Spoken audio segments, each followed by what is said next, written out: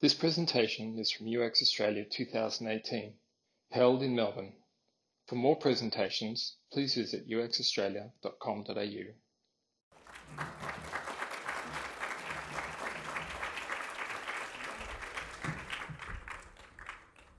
Hello, and thank you so much for coming along to this session. And also, if you're listening to the stream or to a recording, welcome as well.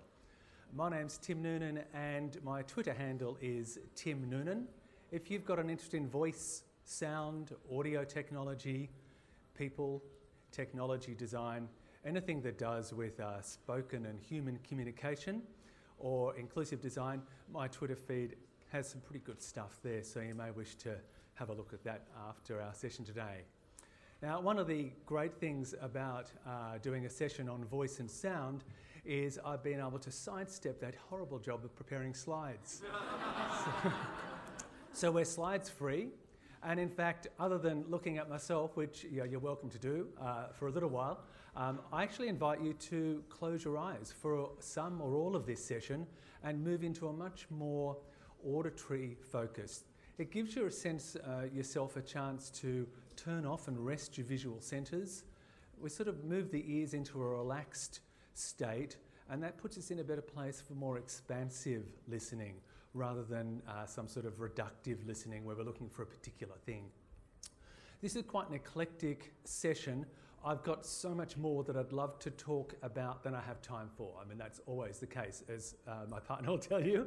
But what that means is that I'm not even sure entirely what things will cover. So there will be on my website as of early next week, full notes for what I'm covering. So therefore you can close your eyes and not worry about having to take too many notes if that's your want. So let me talk a little bit just to give you some foundations around voice user interfaces or voice experience design, as I like to think of it, because it's a very inclusive and a very expansive field. There's lots of dimensions in voice user interface design. So first of all, a voice user interface is very different to what many of you will be familiar with, which is a screen reader. A screen reader's job is to interrogate what's going on the computer screen, and then to try and translate that into an audio or braille output format. So it's not designed for user experience, it's designed for clarity and detail of information, and the user will press hotkeys to find out what they need and so on. And the screen reader doesn't have any intelligence generally about the data that it's presenting. Does that make sense? It just has to deal with whatever turns up, sometimes poorly. Would you like to hear an example of a poor a poor example? This is what I deal with day to day when I'm using screen readers. Now, there's a bit of paradox here. This is the handle of VoiceTech Carl on Twitter, and he has an amazing podcast. And I thought I would... Which file is it? This is always a good start, isn't it, to your presentation? Okay. Here we go. Listen to this. Carl Robinson Studio Microphone. Modifier letter capital V. Modifier letter small o. Modifier letter small capital 1. Modifier letter small c. Modifier letter small a. Modifier letter capital T. Modifier letter small a. Modifier letter small c. Modifier letter small h. Modifier letter capital P. Modifier letter small o. Modifier... That's just the handle. We haven't got to the tweet yet. So what that is that's it says VoiceTech Carl, and then it has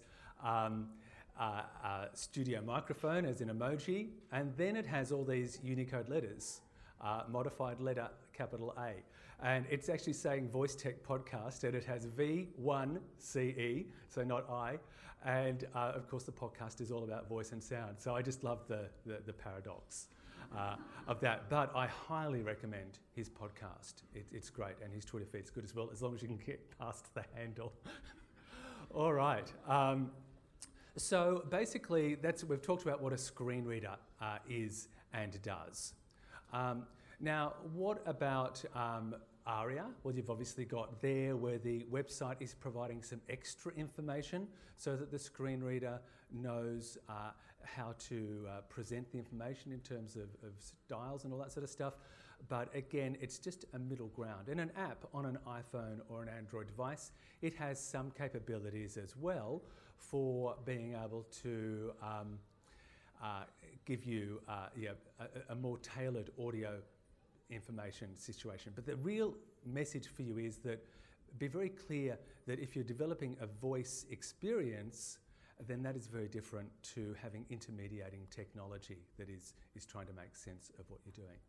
So now one of the challenges in voice interfaces and voice assistants is some of them start off as a multimodal rather than a voice-only environment. And one of those examples is Siri. And on the Apple Watch, it's been fixed in the latest beta for watchOS 5. But basically, Siri sometimes is a little cleverer than it should be. And here's what happens when you ask Siri on the Apple Watch what time it is. Hey Siri, what time is it?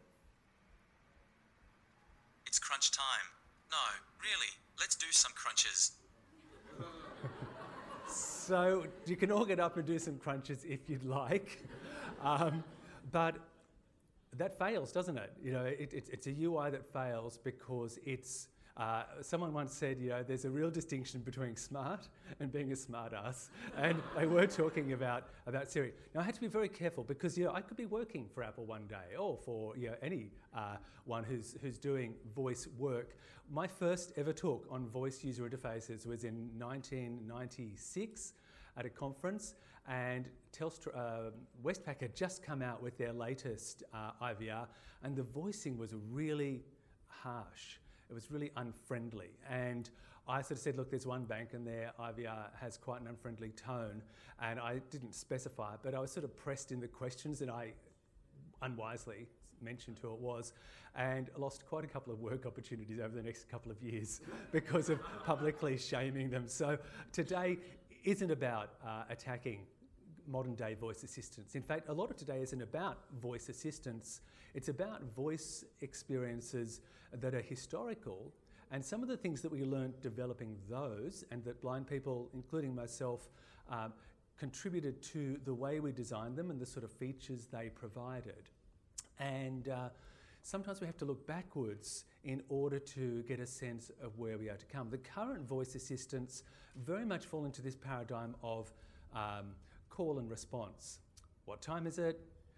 When's the next train to so-and-so?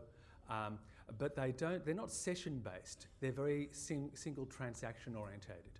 And you have to basically wake them up again as well. The examples, the case studies that we're going to look at today, before we get onto a broader discussion around voice and the power of voice to influence and the power of voice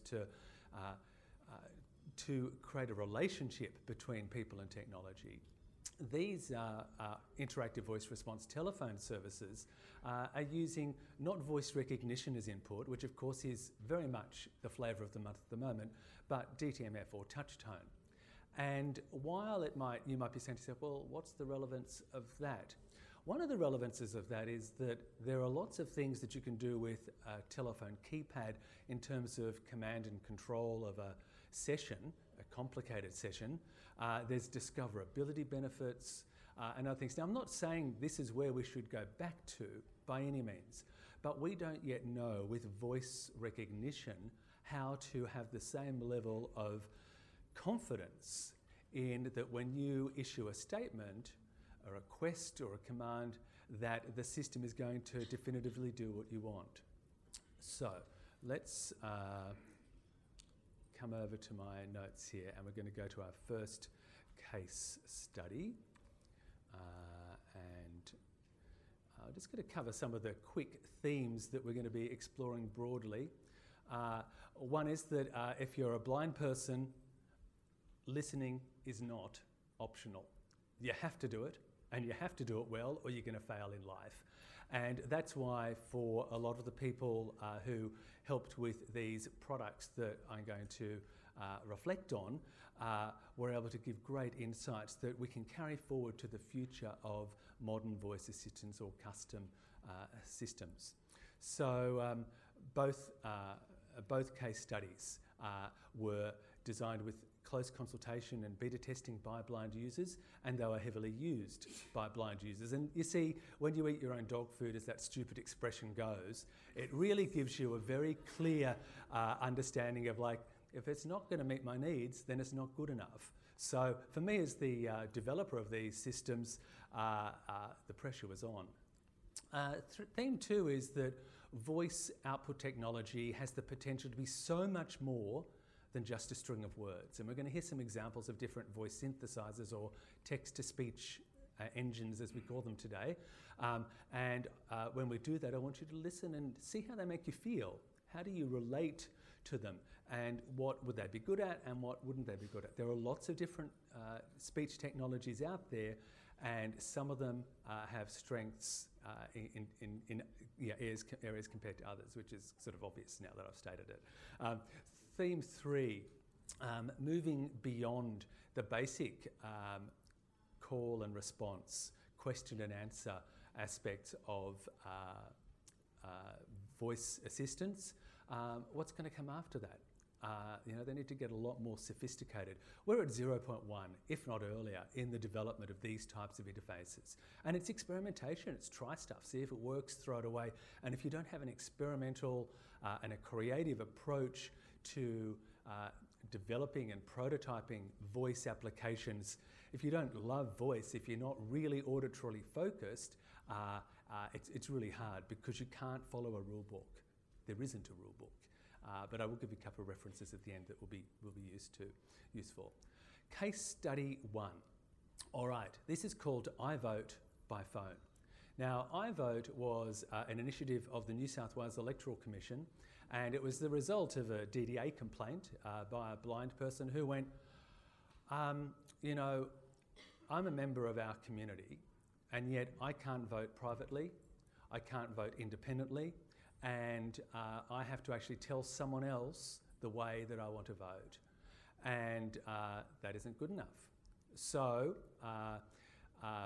what we did was the Electoral Commission decided that they would develop a fully automated service that would allow you to navigate a ballot paper, and that's not a simple process, especially if you want to vote below the line, and at the same time have confidence that your vote is being recorded the way that you wanted, and that basically was a system that you were going to use once. It wasn't like you used it every day and you got better and better at using it. So what do we do about that? We, of course, provided a practice service. But this is really service design. It wasn't just voice design, because we had to create a system for registering yourself that was accessible. We had to have an accessible marketing program, and when we work in a world of print, that's not very easy. We had to also work out ways to have the pronunciation of things like candidates' names pronounced correctly, because if they weren't pronounced correctly, then people may not know who they were hearing and not vote for the right person.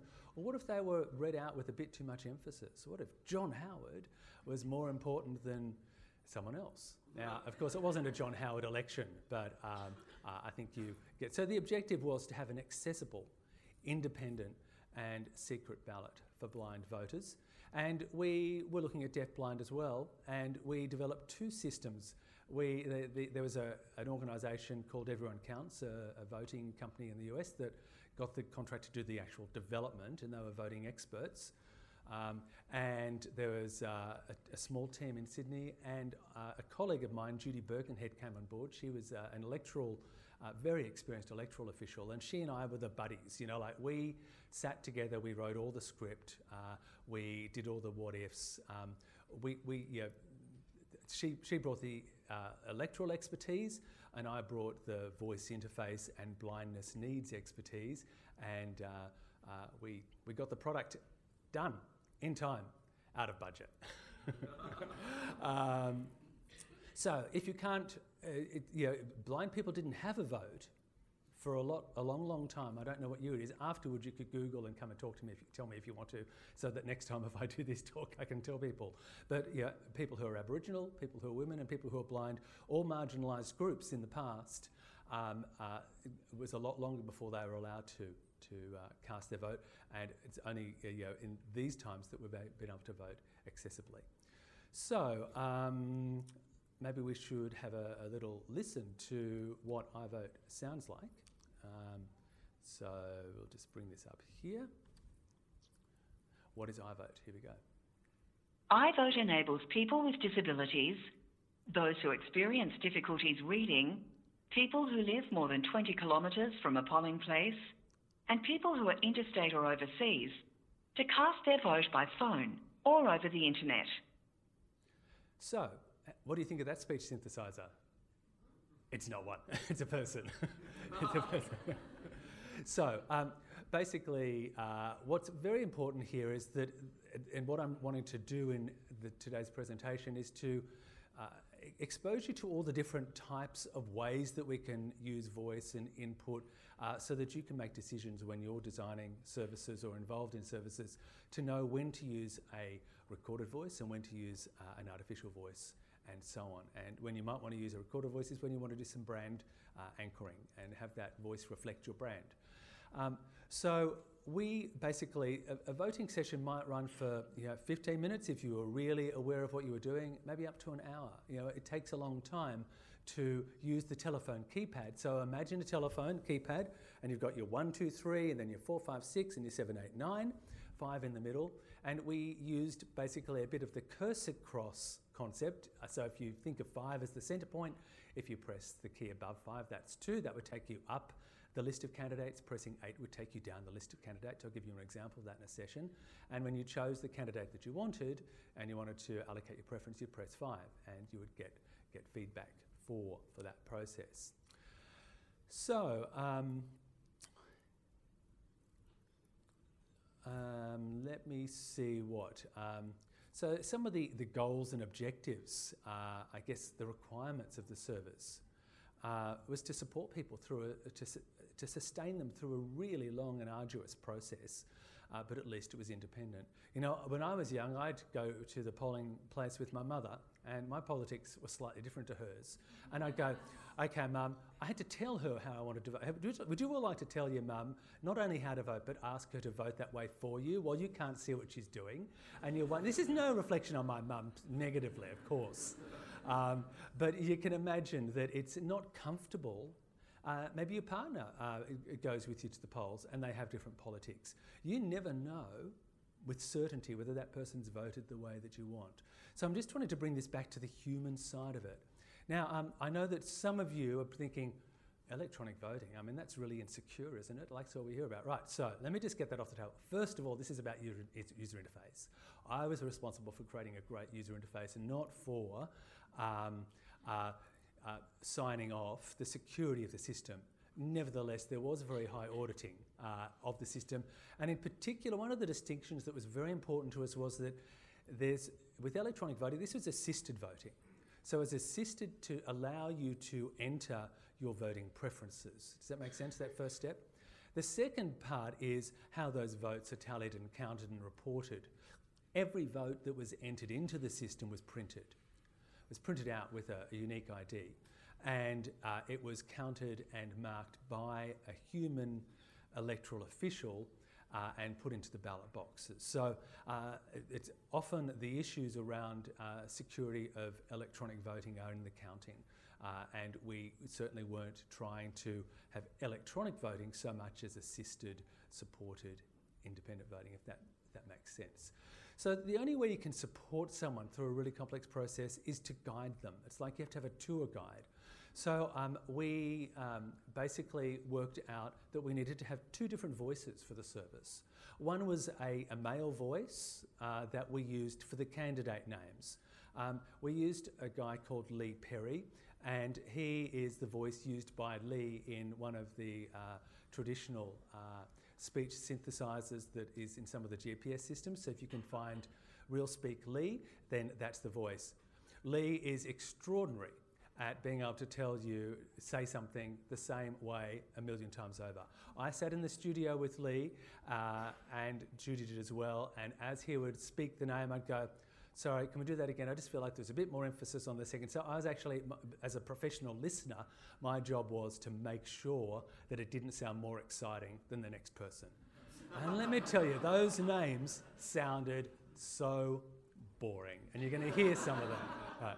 So we had a female voice, a voice that some blind users would have been familiar with because she was used, she was the voice of some of the Centrelink automation, and her job was to be a blend of a supportive, explanatory person who is going, okay, now here's what you've got to do, to be formal, a bit like an electoral official, so a bit crisp, so not too yummy, but at the same time, she had to be encouraging.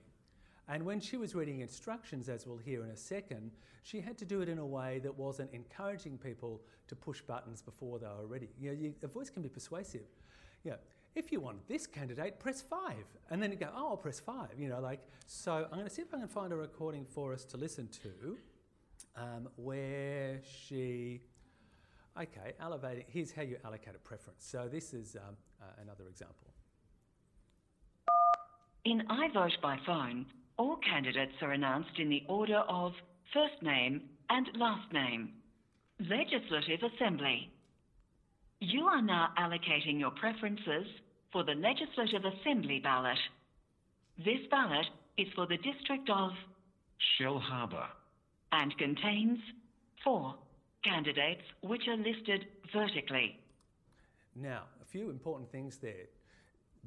So we clarified that it's first name and last name, and I'm not sure on the print ballot which way its names are printed. We probably reflected it, or maybe we just decided that it was going to be too difficult to naturally pronounce, so I don't recall.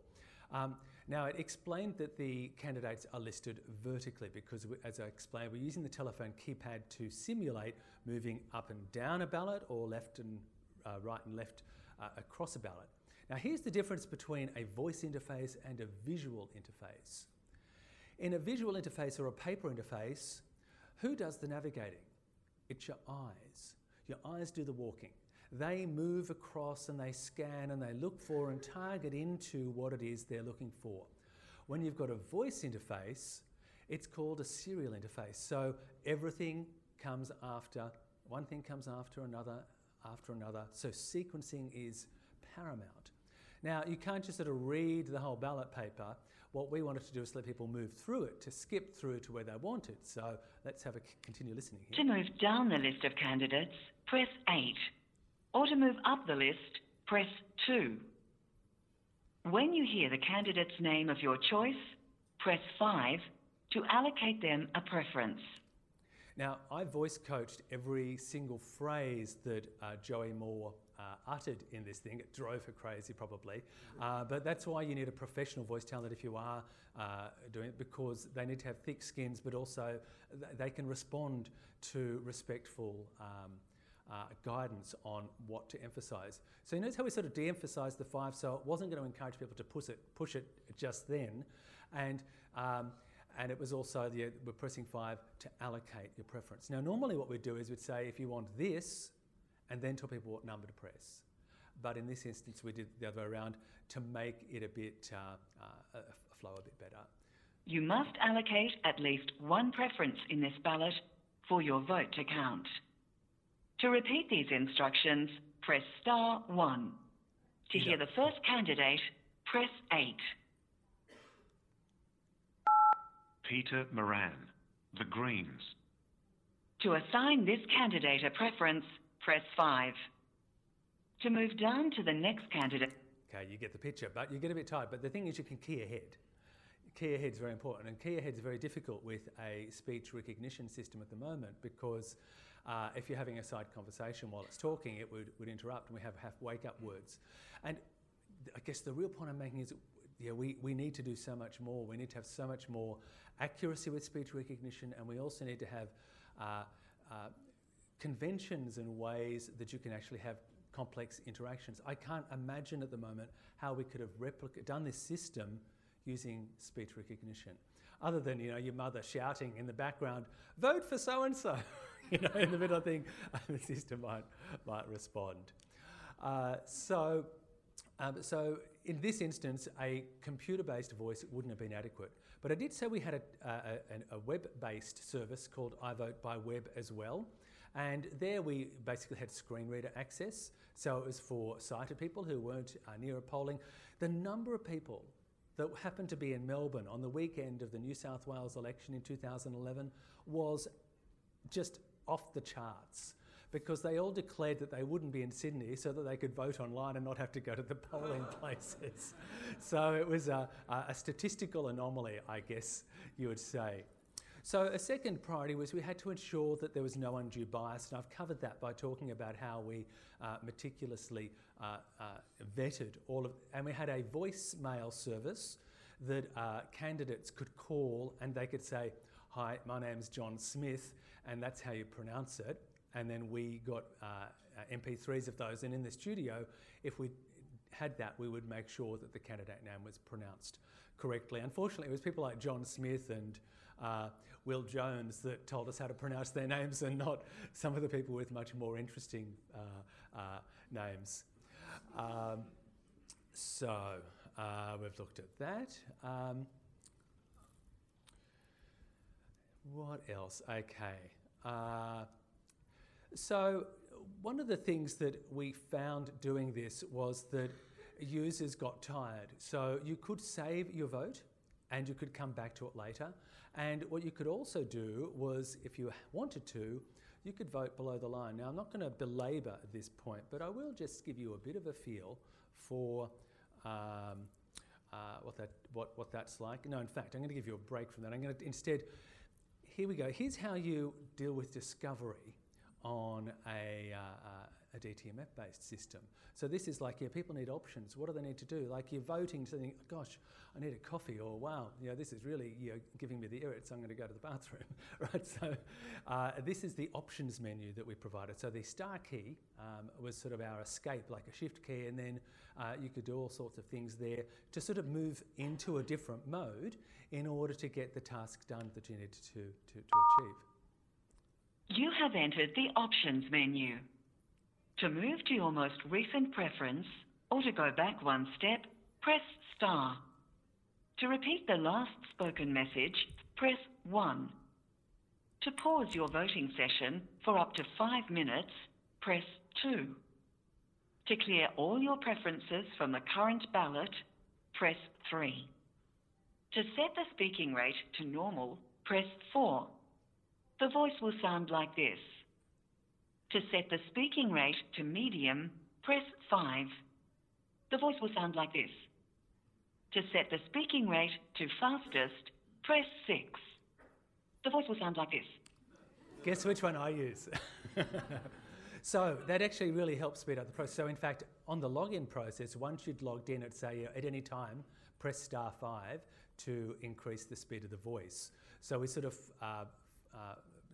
gave people a heads up early on as to what they could do if they needed to be able to listen at a faster rate. Okay, we dealt with that. So I'm the sort of person who writes the notes and then goes, I start talking and it's like, have I covered what was in the notes? I probably should have done that. So that's just me sort of talking about going out of session there for a moment. And that's why it's a disappointment not having slides, because I can't cheat. Clearly we had the option to repeat instructions. We've covered reflecting the layout of the ballot paper. Now, we also wanted to instill a sense of certainty and clarity about that what you thought you had done, you actually had achieved when you were voting. So we can have a look at this here. Okay. You have chosen to save the Legislative Council ballot above the line. The preferences you have selected are Preference 1. Group A, Liberal Nationals. Preference 2. Group I, the Greens. To save your ballot, press 1. Now, this is a real voting session that wasn't saved that I recorded from and then I sort of chopped bits out I'm not sure that many people would vote for those two candidates in simultaneity, but nevertheless, it continues that. Or to change it, press 2. So you can change. You have now completed all ballots for the New South Wales State General Election. To submit these ballots, press 1. Or to review or change any of these ballots, press 2. All of your ballots have now been submitted and your... Okay, so you get the picture. So that was iVote by phone. As I said, we had iVote by web as well. It was before ARIA landmarks really existed, but they were in prototype. So we used landmarks so you could move between different groups on the ballot paper.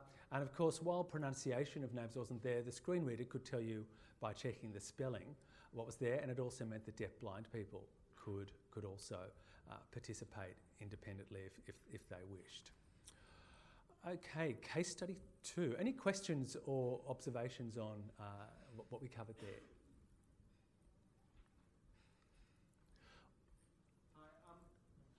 I'm just interested in the study of the language, and we've got a lot of locally literate people, especially when it comes to voting. How much attention is also around the language and catering for low literacy people as well? A really good question. So we were clearly very constrained in the terminology we had to use by electoral legislation, which is very precise about what terms are used. We had some capability in terms of the instructions to use wording, but nevertheless everything had to be signed off effectively by the Commissioner. It got sort of Judy approval. She'd go, that is not going to fly. And I go, but it's much clearer. And she goes, it's not going to fly. And we didn't want to send too much stuff to the Commissioner to reject because we wanted to look like, yeah, we were doing a great job. I can tell you that we were up till 11 o'clock many nights working on scripting and finessing wording on any voice-based service. That's really where a lot of the energy goes, into trying to get the wording as clear as possible, concise as possible, but at the same time you've got to work within the constraints. So it's probably the best answer I can give. I would have liked it to have been more, our job wasn't to create, people who couldn't read, if their literacy was low, we had to assume that they would hopefully have a reasonable level of auditory literacy, even if they weren't able to read print well. So thanks for that important question. G'day. Yes. I've got one. Obviously, it's a single event for people to vote, and you'd be pretty anxious up to that point to hope it goes well. What could you do if it didn't go well and get back to people? Was there a process? Right, so there was a human service with operators that could clarify the trouble. This is a 24-hour, 7 days a week service. We encouraged people to practice the service, and if they had problems, they could call up and talk to an agent. They could also leave feedback. There was a voicemail service built in, so that allowed us to learn a lot about the pain points in the practice session that had pretend candidates and so on. If you were voting at 11 o'clock at night, you were sort of on your own, but you could save as far as you'd gone and come back later and complete. That was about as good as we could do. I think you had 24 hours to come back and finish your vote. And you could pause for 5 minutes and go and find someone to maybe help. We weren't encountering technical issues. They would, I guess, mainly would be people's difficulties understanding or operating the service. But look, this was an optional thing. You could still.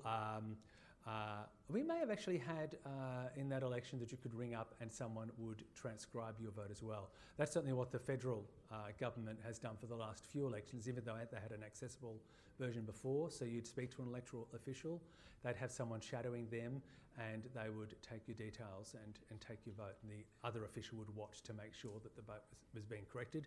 But still, you know, you had to have the shame of telling someone that might sound like they were more right-wing than you the way you were voting. So, yeah, thank you. Hey, Tim. Thanks for your talk. Just wondering, did you do much usability testing for this project? And if so, like, what were some of the findings that you kind of came up with that were interesting? Yes, we did early prototyping where we used text-to-speech to generate the female and male voices, and we brought people in and did observational thinking out loud type studies. You know, here's what you're trying to do, what's going on here, are you confused, why did you push that button, that sort of thing. Of course, with speech recognition, just as an aside, the thinking out loud technique is a lot more challenging because there's always listening going on in many instances.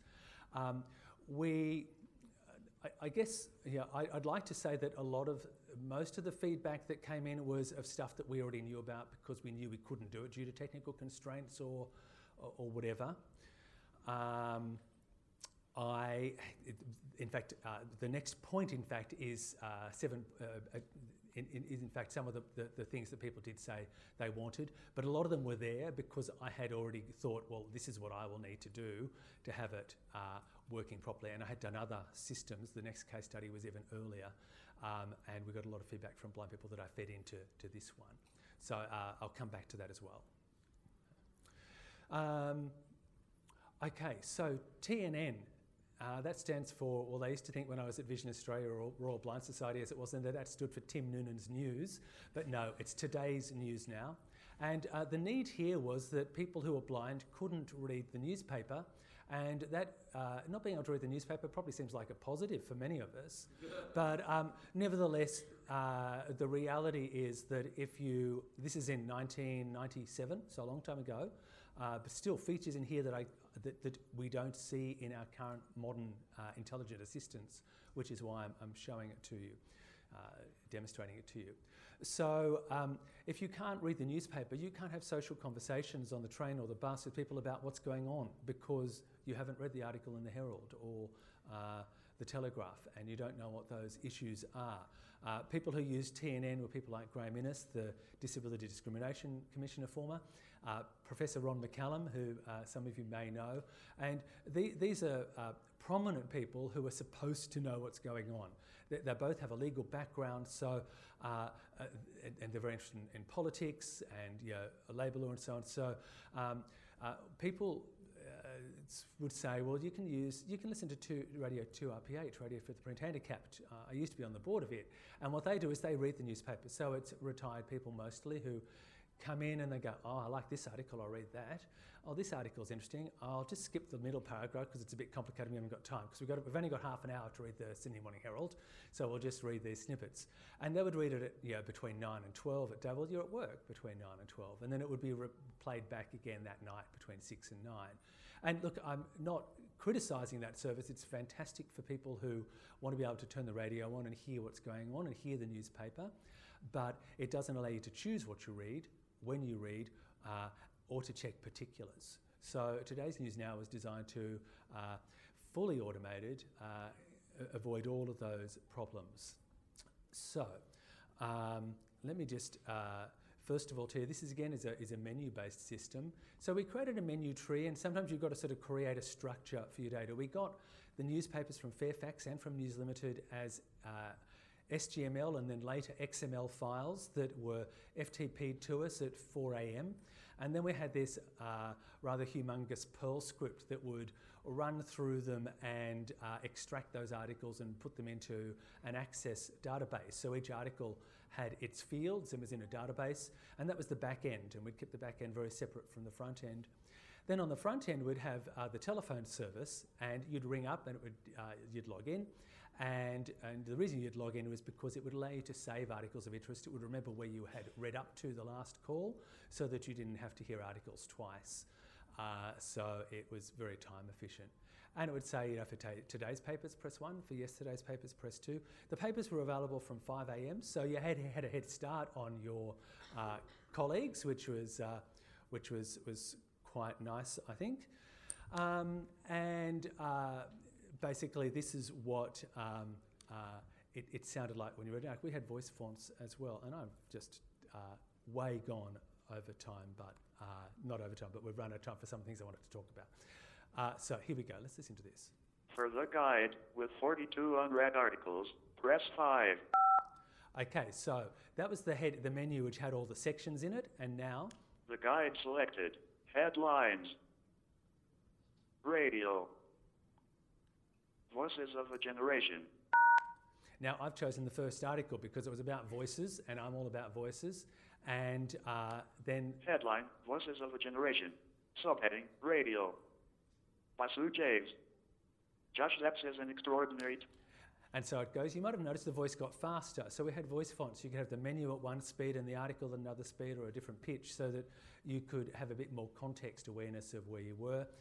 You could review that article. You could move by paragraphs, by sentences. You could check the spelling of a word. Now I had about 1,000 lines of regular expressions for parsing phone numbers and pronunciations for place names and compound words to make things a bit more natural on the ear.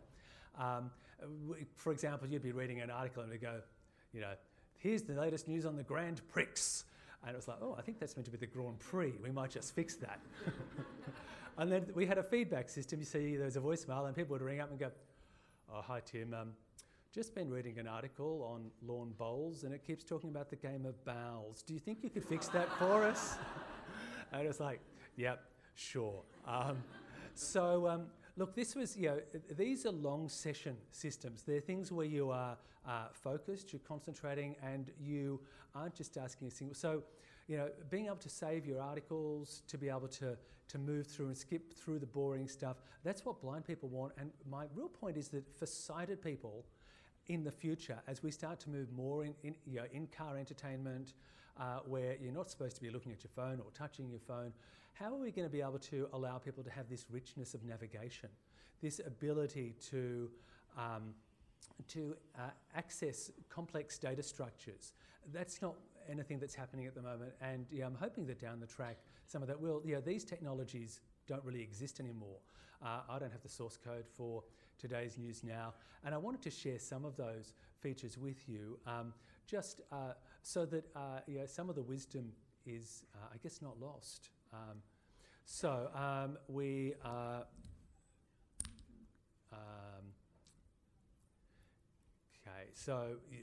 asked some of the features. I've really demonstrated most of the things that people wanted. They wanted to be able to continue on where they left off. They wanted to be able to check the particulars.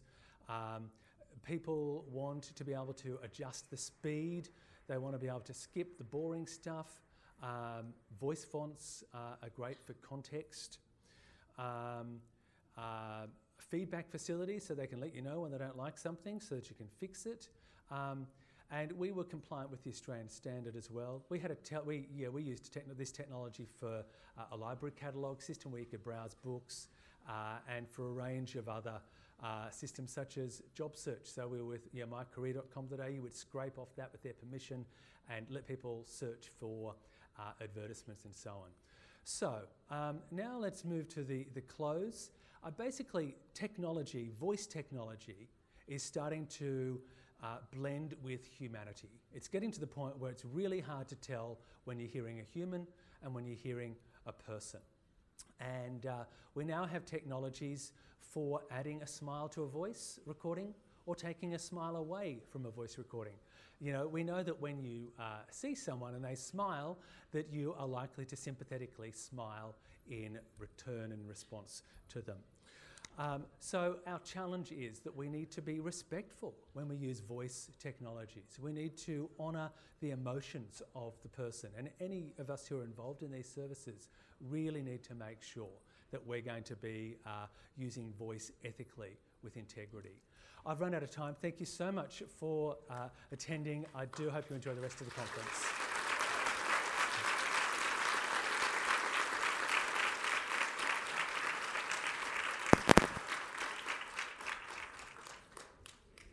Thank you for listening to this presentation from UX Australia 2018. For more presentations, please visit uxaustralia.com.au.